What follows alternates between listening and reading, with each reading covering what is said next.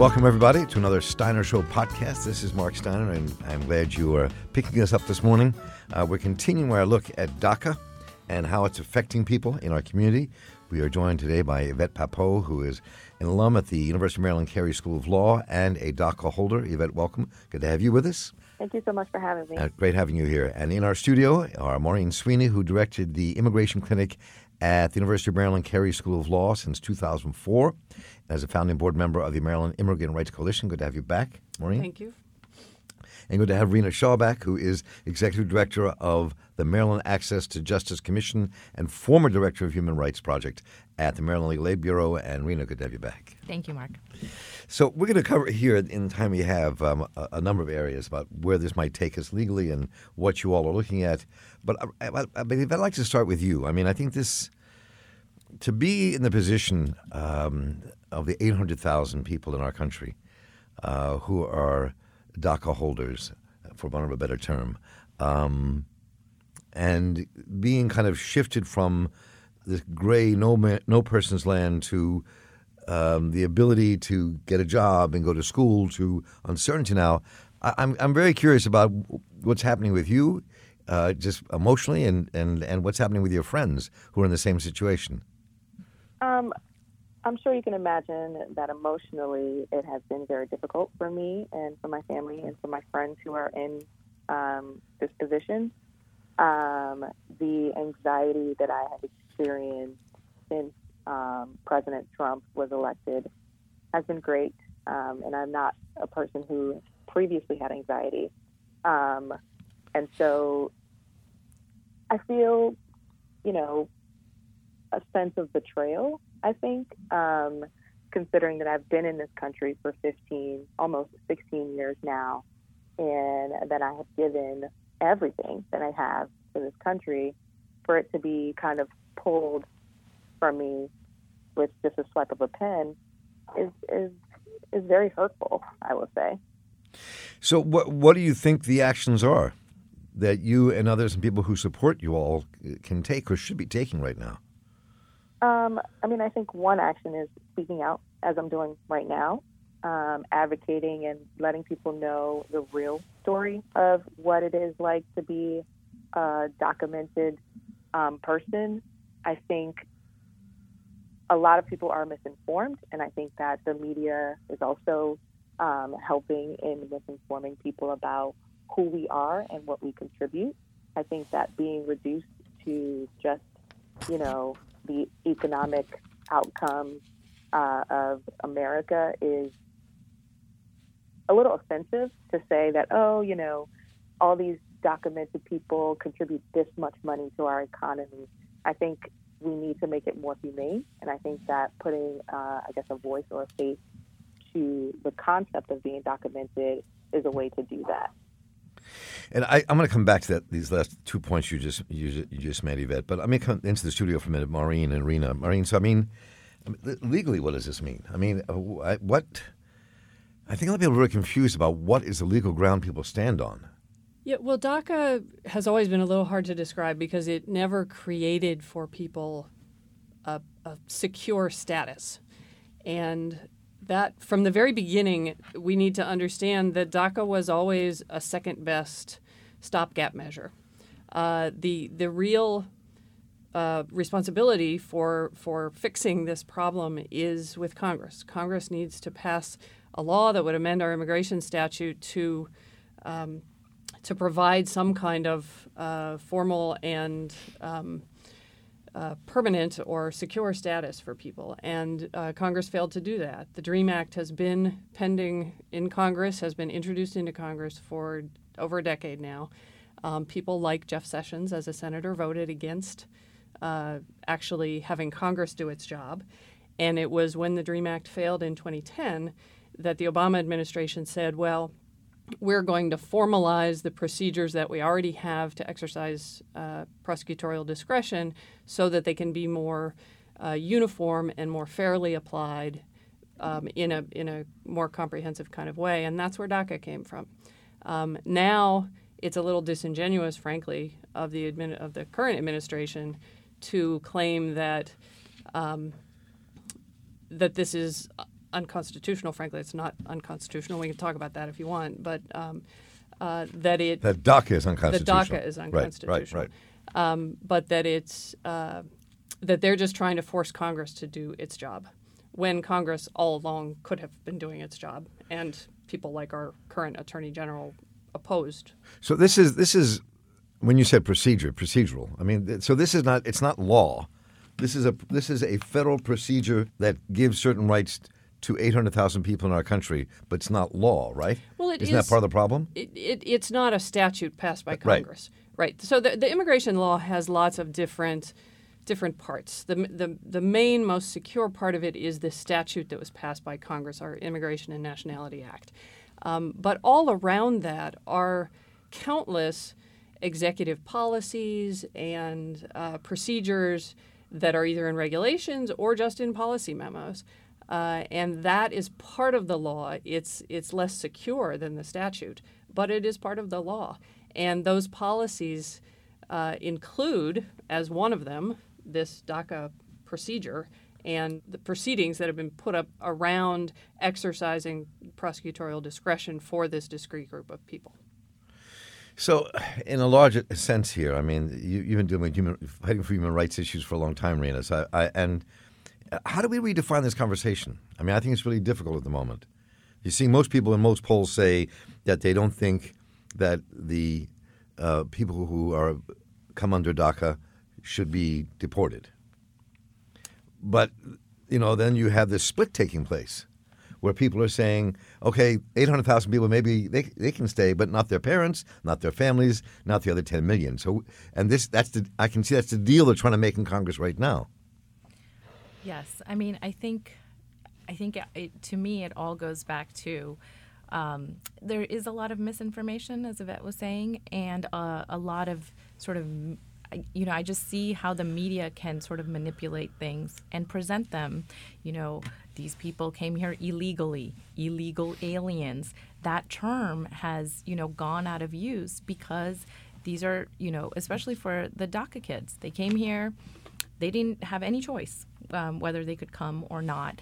And that's the reason. But when we think about it, immigration is a broken system because we don't think about humans. We don't think about families. We don't think about how people, live. The systems, the way they are set up, are inhumane, unfortunately. I think there's, the way that we proceed with this and that, the immigration advocacy community has been saying, people are here. This is the country that they know. This is the country that they, belong to. I mean, I'm sure we all read the story about that gentleman who rushed into Hurricane Harvey. He was an undocumented immigrant. He got his boat. He rushed into Hurricane Harvey to help whoever, because that is the spirit. They consider themselves, these are our neighbors. These are the people that we want to help.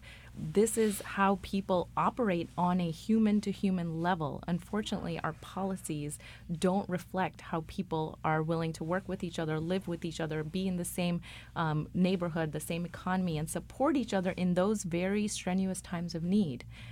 When everything else takes hold, I think all of that falls apart. So I think it's always going back to the human story, always trying to understand how families operate, and that families want to be together and live together and, nourish in this home together that they find to be their home.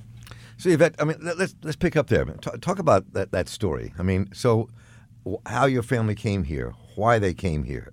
To piggyback on what I said about the misinformation, right? And so it's not everyone who came here by jumping over a wall or a fence or, right. I mean, let's be real, right? So I'm from West Africa.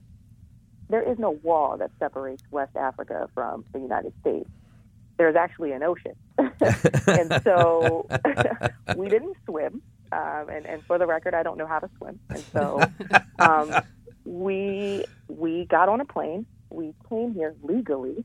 We were inspected. We came here on a visa. And we started the process like we're supposed to. We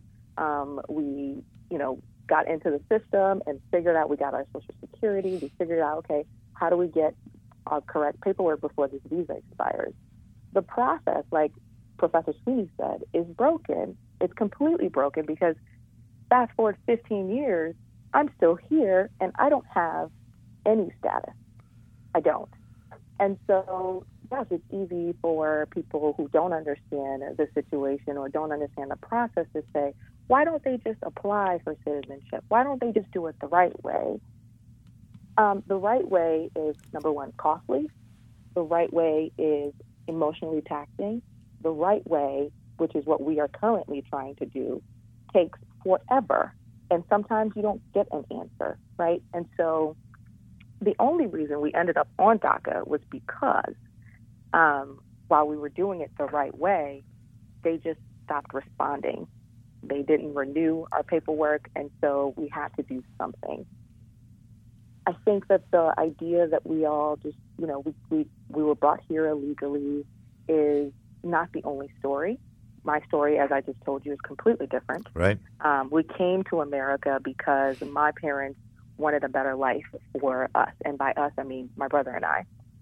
And so we came here to go to school and to get the proper education and so that we could, live the American dream, which is ironic considering we are now called dreamers. But that's why we came here. We didn't come here to take anyone's spot or to, take the benefits of America for free. We actually have been paying taxes. We have been paying, I paid out of pocket to go to undergrad and law school, $120,000 and counting out of pocket, cash. And so the idea that we are here to take the spots of hardworking Americans or that we are taking jobs from, that otherwise like legal Americans would have is completely made up. It's completely ludicrous because that's not what's happening. We interview for these jobs, we pay to get the degrees, and we're here because we also want to live the life that America has promised everyone else. What's so wrong with that? So let me a quick question here, Yvette, before I come back to the studio. I mean, are you feeling threatened at the moment? Do you feel your future is threatened? Do you feel like your being is threatened at the moment with what's happening? I initially felt threatened, but I am a woman of faith, and so I know that for as long as I've been here and for as many presidents that have been here while I've been here, I think that I'm going to be okay. And I take comfort in knowing that, my faith has kept me and it will continue to keep me, whether it's Donald Trump or Hillary Clinton or whoever is in the White House. I know that I will be okay.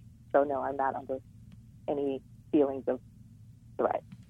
So now, Maureen, as we were walking in the studio here today, you were talking about Operation Mega. Right. So this, the cancellation of the DACA program is in a context of really heightened enforcement by this administration and no holds barred enforcement.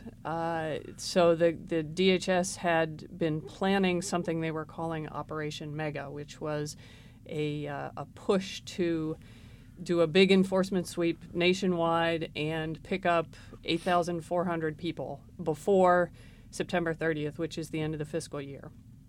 There are those who felt that that was calculated to up the numbers to justify an increase in request for resources for detention and deportation.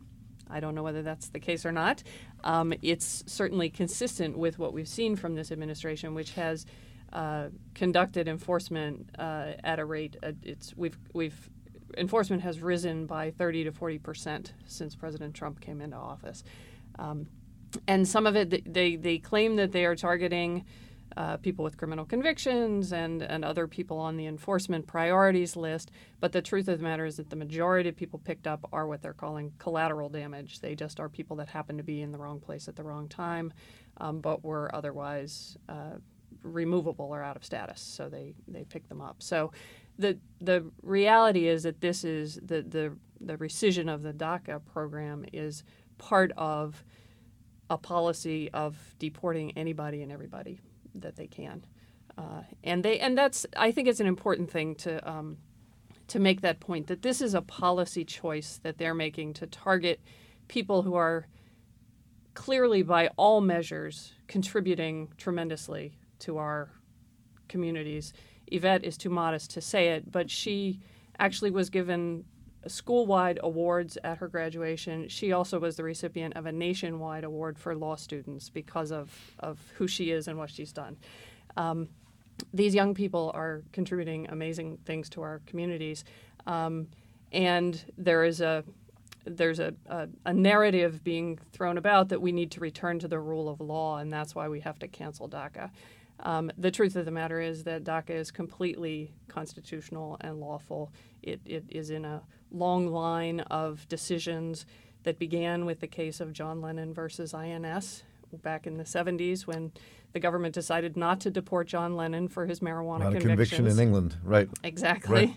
Right. So this is a very long tradition and a part of our law. It's recognized in regulations. There's no real doubt that it's constitutional.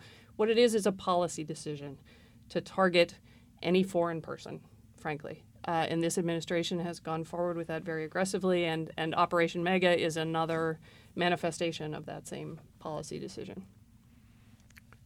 And Rena, what is this? So where do you think, again, let's go back to where this takes us, because if what's being set up now, it seems to be as a debate that's, as I said earlier, that is attempting to set the American mind up that there's a difference between 800,000 young people under DACA and their parents and 10 million others who may be undocumented people in our country. We'll let DACA stay, but the sacrifice we made, all these other folks we're going to come after and take away. We've already seen people in our own city of Baltimore that have been picked up and put in jail and sent away. There was a gentleman who was sitting in his car with his friend, and they pulled up, pretending to be city police, and showed that they were ICE. They pulled him out, took him away. He's now out, pending trial. And another case where a man was dropping his daughter off at Hampstead Hill School, drove away. ICE stopped, picked him up, took him away. So, I mean, things were afoot. So where do you think this takes us politically? I mean, again, what Maureen was providing was the larger context of the immigration sort of policies, changes that have happened with this administration. But we cannot forget, how this president started his campaign, right? I mean, the first thing that were out of his mouth were Mexicans and rapists and all of this rhetoric. And the rhetoric has all been about creating the other, right? And I think his presidency has been all about creating the other. And if you juxtapose, whites, the other is anyone who is pretty much not white. And immigration is not limited to people who are white or non-white or whatever. Right. But definitely the targeting has been towards the communities that are, brown or black. And so, where does this take us? This takes us to really think it's all about elections. It's all about representation. It's all about thinking, if you really want to think long term, you have to be out there, be active about voter registration, be active about voting, and really, for all the people who are thinking, well, how can I make a change in this?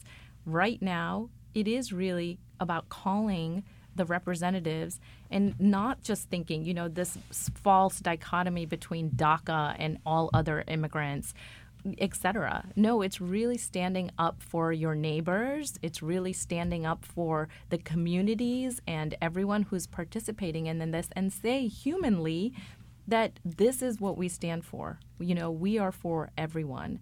And the false narratives really about other people taking your jobs and this and that, we really have to be able to provide the stories that these are not other people's jobs. These jobs, otherwise, there have been so much written, hurricanes hitting, Houston and Irma, et cetera. And people are like, well, we need people to rebuild. Everyone needs to be in here to rebuild, right? People are actually thinking about shortages in people who are going to be able to help reconstruct and rebuild. So, I just think that everyone who really cares about these issues has to be active in contacting the people who are their representatives and really saying these are false dichotomies and that we stand with everyone, all immigrants, and that we, eschew this white and other. At the heart of this presidency and at the heart of all of these policies is really that. And that's really what people need to band together and fight against. So let me, you want to say something? Well, no, I was going to put this in a sort of a bigger context in terms of the immigration debate. We have, over the course of the last 30 years, probably seen a shift in the way people talk about what motivates immigration and what are the dynamics behind immigration. It used to be that we talked about immigration as it was, which is a very complex phenomenon of human beings responding to very strong, what they call push and pull factors, right? Mm-hmm. There are things that push people out of where they live: violence, extreme poverty, being targeted for who they are. These are all what they call push factors. And then there are pull factors, things like Yvette was talking about: opportunity, the chance for an education, the chance to earn a better living. Family can be a pull factor. And we used to have this complex conversation about what motivates migration and how we should respond to it on a human level, as Rena was talking about. Over the course of the last 30 years, it's become a law enforcement issue. And it's about the rule of law, and it's about breaking the law. And once you have somebody who has done something outside the law and violated not a criminal provision, but a civil provision in our law, that has become an absolute on-off switch. And once somebody has done that, they're labeled a lawbreaker. And all of those complex and very powerful human motivations are just disregarded. And I think that's part of what we need to realize about this moment with DACA, but the bigger moment in terms of the targeting of immigrants is that we have the power as a nation to make these policy decisions, to say, yes, we recognize the human impulses that bring people to want to be unified with their family, to want to provide opportunity to their children, to want to be safe from the violence that they're fleeing. And that if we can recognize those very legitimate motivations for migration, then that can reinsert some humanity and some nuance and responsiveness to our system. There's nothing lawless about a system that recognizes human realities. Well, speaking of law and lawlessness, let me conclude by asking the three of you what you think our response should be. What do we do to defend young people who are come under DACA and their families? What should our response be? Stand in the way of ICE, put people up in our homes, go to jail? What should our response be? Well, there's a whole range of responses people can make depending on their interest. There is actually a really interesting group here in Baltimore called Sanctuary Streets Baltimore, which is accompanying people to ICE check-ins and to appointments in the criminal courts. You can find them online. And if people are interested in volunteering to just go be a presence with somebody as they go to a check-in, that is, I think, a terrific program. So that's one sort of very on-the-ground kind of response people can make. The other thing, as Rena said, at this point, the president was very intentional in throwing the DACA question to Congress. And there is a need to flood Congress with positive messages about providing relief, not just for DACA holders, but for immigrants generally. And looking at that bigger picture. I would say that's the most concrete thing people can do right now is to go to Congress. And I would just add that if you're an attorney, and there is a great need, I think people need to understand their rights, know what the timelines are, what the specific provisions of this order was. That people need to understand that. So I would say if you're an attorney and you can volunteer, there are clinics that are being planned in Baltimore and in other places, that you should, do that. That's a very important thing. And then I would really say just people in general. This is such an emotional issue that has been twisted and turned by politicians.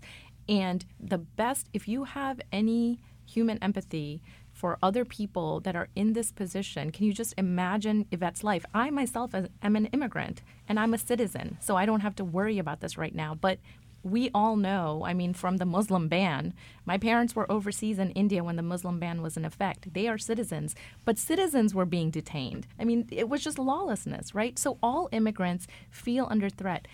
The best thing you can do is really talk to another person. Get out of your comfort zone and hear their stories and be human and be moved by it and then take action. You cannot be in your own little world and not really see how it's really affecting people on such a deep level. Yvette Papeau? She took the words right out of my mouth. I'm a big fan of changing the narrative, and I think that you can be, a champion in doing that by having me on this show and by just knowing the real stories and sharing them with other people so that they know that there's a human behind those words. It's not just DACA. There are human beings, there are families, there are lives behind those, and people need to know that. Well, and everybody needs to know that Yvette Papeau, who's an alum of the University of Maryland School of Law and a DACA holder, and any person under DACA, and any person not under DACA who's in this country, their voice can be heard on these podcasts because that's what we're open to, and we're going to put that out there as much as we can. I want to thank Yvette for being with us. It's been great to have you with us. Maureen Sweeney, who is the head of the Immigration Clinic at the Carrier School of Law, and Rena Shaw, who's the Executive Director of Maryland Access to Justice Commission. Good to have all of you with us. Thank you so much. Thanks. Thanks for having us. And good luck to all of our brothers and sisters in DACA and immigrants to this country. And this is Mark Steiner, folks. I want to thank you for joining our podcast today. The show is produced and edited by Calvin Perry. You can download it at steinershow.org or from your favorite podcasting app. Let your friends know. And let us know what you think. Write me directly at Mark, M-E-R-C, at Steiner, S-T-E-I-N-E-R, show.org. Mark at steinershow.org. And we'll be back in just a couple days with a brand new podcast.